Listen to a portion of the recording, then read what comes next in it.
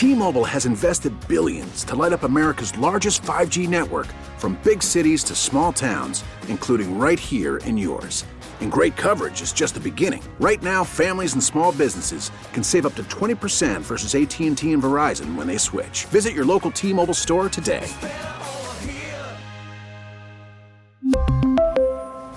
Plan savings with 3 lines of T-Mobile Essentials versus comparable available plans. Plan features and taxes and fees may vary. The San Francisco City Hall corruption scandal that kicked off back in 2020 with the arrest of a former public works chief continues to unfold. Today, the union representing the city employees filed suit saying that workers faced retaliation for calling out problems in their departments. Phil, what are you hearing about those complaints? Well, it's pretty interesting, Jeff. I have to say, I've never quite seen a lawsuit by this.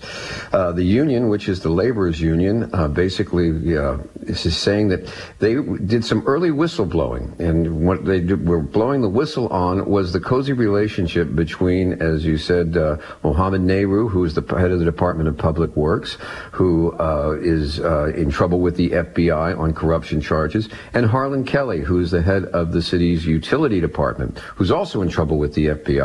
And what the union is saying is that they were blowing the whistle on possibly the too cozy relationship between these two administrators and the apprentice programs that the city sets up. You know, when you build something big in San Francisco, they ask for a community benefits component. That means you're supposed to be giving something to the community.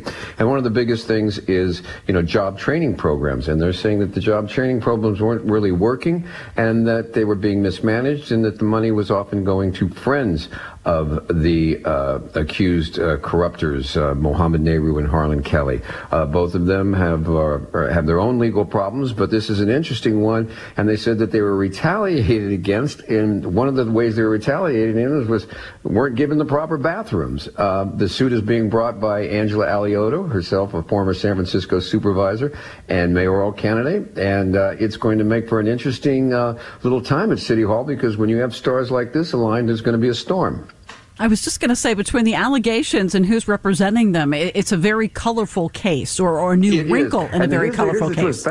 Patty, what they said was that as a retaliation to the workers for blowing the whistle, one of the things the department did was it didn't give them proper toilets, portable toilets during the pandemic.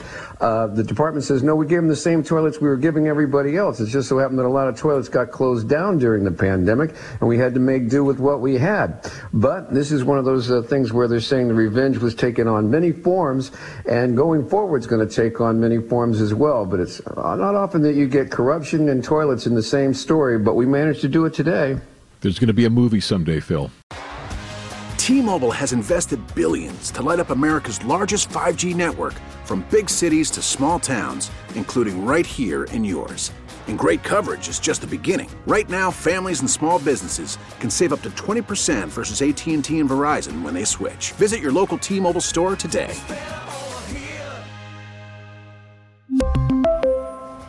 Plan savings with 3 lines of T-Mobile Essentials versus comparable available plans. Plan features and taxes and fees may vary.